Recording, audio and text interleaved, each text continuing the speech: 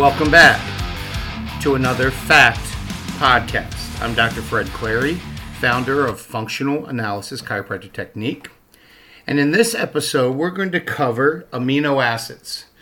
This is not a complicated chemistry lesson, and do not want to go into high advanced graduate level dietetics or nutritional science. This episode is just to keep it simple, and hopefully you can use what you learned in the next few minutes here to assist your health and well-being and any athletic goals you have, or even intellectual or social goals, as amino acids can be used for many conditions or purposes. Again, this podcast is just for informational purposes only. If you do have some physiological medical condition, please see your local GP, physician's assistant, osteopath, doctor of physical therapy, doctor of chiropractic. Go see your certified midwife for well woman care. Go see a professional to coach you through the use of amino acids. And there are plenty out there who are using alternative and natural means to treat various symptoms and itises. Don't try to go it alone. Use a professional. With that said, what are amino acids? Amino acids are organic compounds containing nitrogen, carbon, hydrogen, and oxygen, and they have variable side groups. And they are found in protein, a macronutrient. So our three macronutrients are fats, proteins, and carbohydrates. Proteins build up our body, are used for our body for our organs, and are used by our body to produce hormones and neurotransmitters. So without adequate protein, you can't really function as a human being. And your body will rob your own structures, your own muscle, your own organs, your own tissues, if you're not getting enough protein. Protein is made of amino acids. So the reason chicken tastes like chicken, steak tastes like steak, and rattlesnake tastes like rattlesnake is the quantity, percentages, and proportions of certain amino acids within a protein. So an amino acid is one unit. You put more together, you get a peptide, which is multiple amino acids, sometimes the same, usually variable. And anything in a large peptide, you start getting proteins. So that's the units. Protein's the big guy, peptide's the next step down, and amino acid is the smallest. Of course, we could break them down to nitrogen, oxygen, but we won't get into that. So why are amino acids important? Well, for all those going crazy about the plant-based diet, there is no plants, is no vegetable matter that contains all amino acids needed for health. So I'll just say that again. There is no one type of plant that contains all the all the amino acids that we need as a human for health. All animals contain that. These essential amino acids, we call them. Now, what we can do, if we look at our genetic code, if we look at our body, the human body, has about 20 amino acids that it's made out of. 9 of those are essential. What are the essential ones? Histidine, isoleucine, leucine, lysine, valine, methionine, phenylalanine, threonine, and tryptophan. If you remember tryptophan was the amino acid that is broken down to become serotonin. We talked about that in a previous podcast. So you can see that, some of these amino acids are essential because they're used throughout the brain, the nervous system, the immune system to build up things. In fact, 35 to 40% of your muscle tissue is made of 3 amino acids. And that's isoleucine, leucine, and valine. We call them branch chain amino acids because they have some unique chemistry look to them. And this is the amino acids that people take in the gym, and you see all these athletes taking because their muscles are made up of them. And if you take high amounts of them, high quantities of these amino acids, especially on an empty stomach, guess what? It goes right into the muscle and helps in recovery. You don't have to break down that steak to pull out those 3 branch chain amino acids, which make up 35 to 40% of your skeletal muscle. So there's just an example of how amino acids can be used. Now, just to reiterate again, you can get the 9 essential amino acids if you, say, combine your vegetables like beans and rice, for example. You get your 9 essentials. But again, and I don't want to get into the plant-based diet debate. That is going to be a long podcast a little later in the week. But what we have to look at is our bodies were meant to have flesh. And that's where the 9 essential amino acids are, and a lot of the non-essential ones too. So our body doesn't have to waste time trying to put them back together. And you have to get the quantity of protein to get the amino acids needed for all the processes and chemistry that's going on. Remember, when you eat protein, it's broken down in amino acids, which then is used by your body with all its processes, building muscle, building organs, building tissue, building immune cells, blood cells, and guess what? Also building neurotransmitters so you can think better. So that's why they're important. So get your 100 grams of protein minimally. If you're an athlete, I hope you're doing way more than that. So let's look at some of these individual amino acids. So back in the day, we're talking the 1960s, 70s, and 80s, before the onset of Prozac and some of the selective serotonin reuptake inhibitors, a lot of people just took tryptophan, that's an amino acid, tryptophan to be used to treat, say, migraine and depression and insomnia.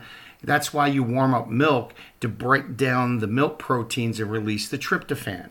That's why grandma and your mom maybe said, I'm going to warm up some milk and give you a cookie, a little carb and a little tryptophan, and out you were.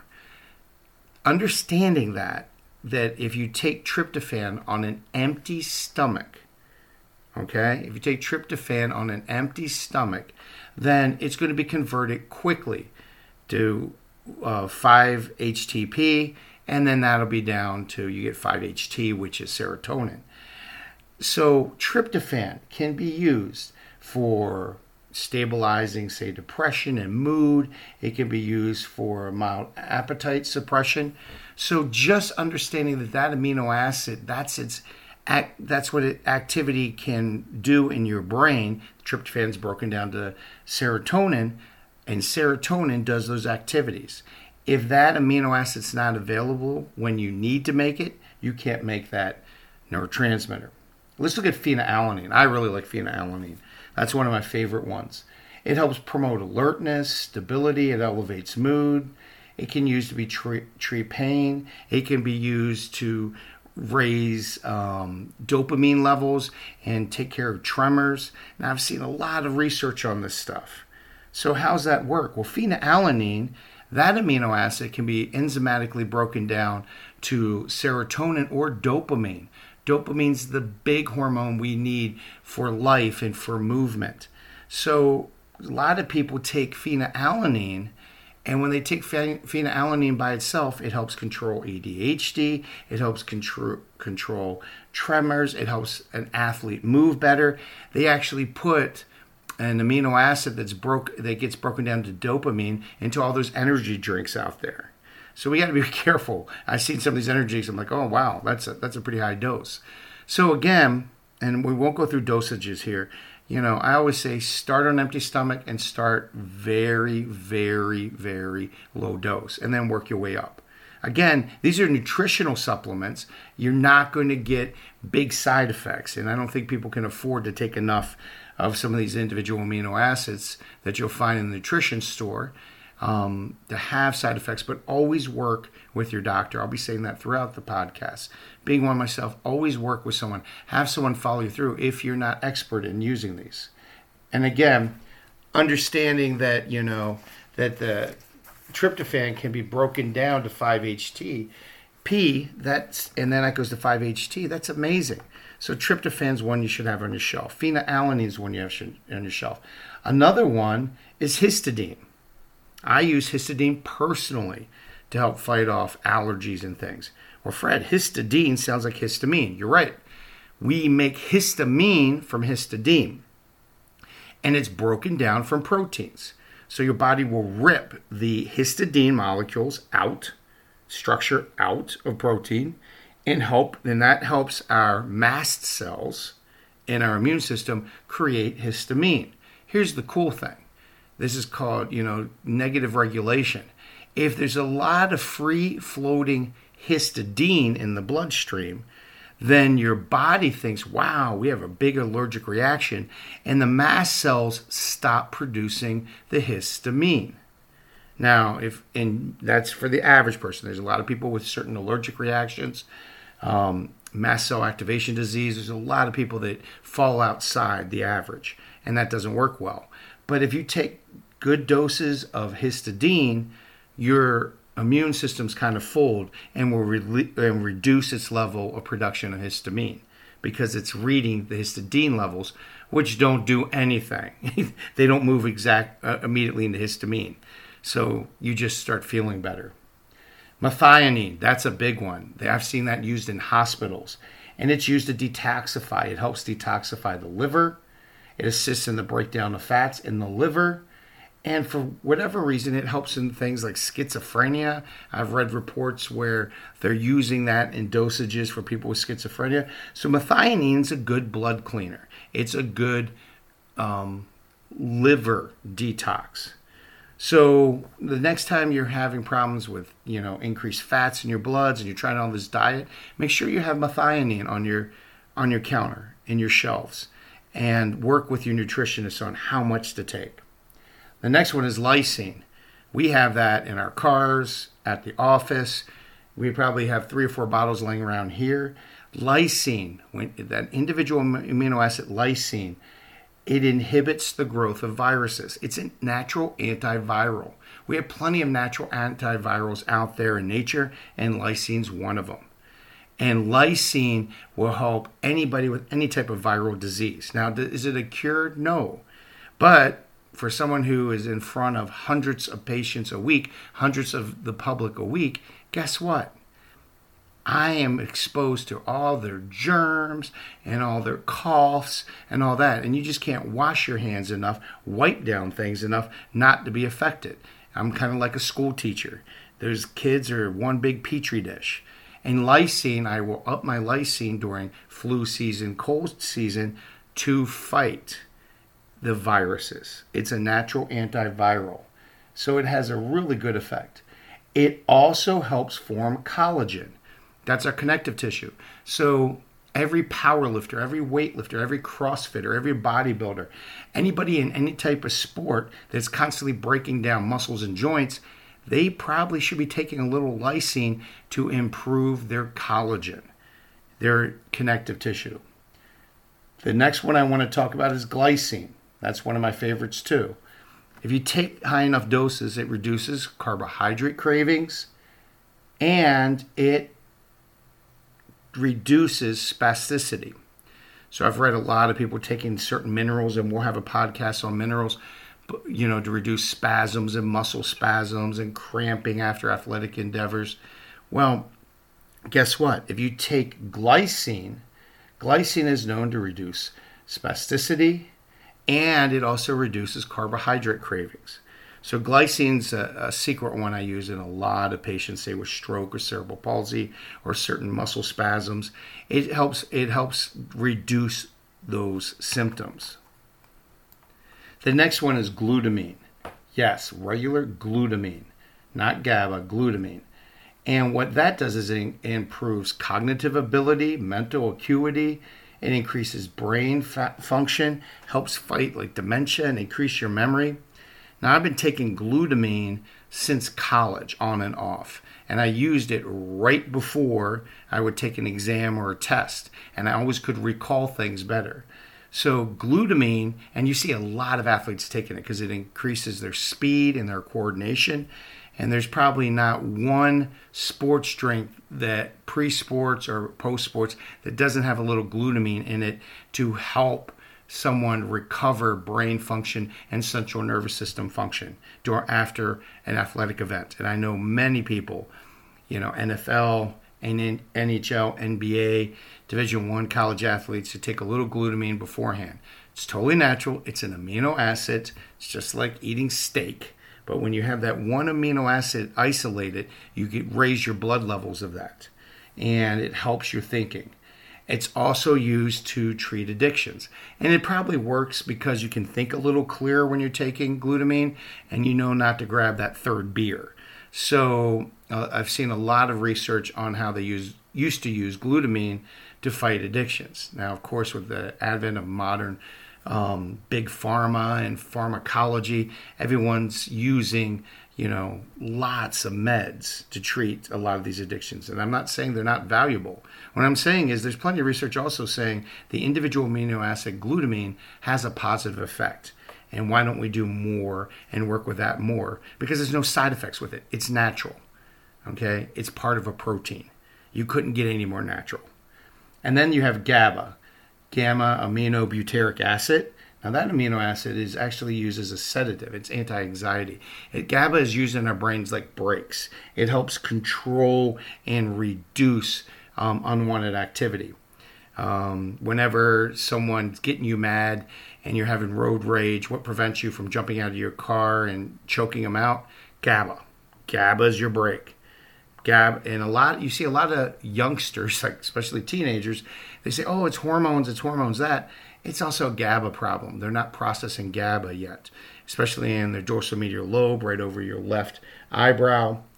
That area is where your wisdom is, and that's where you learn to resist urges and temptations and wanting to throat punch your sister. Well, sometimes there's not enough GABA because we're just learning to make those connections. If you increase GABA, either through protein or individual supplementation, guess what? Bang. You can start having better insight and wisdom with your behaviors. Arginine, we talked a little bit about that.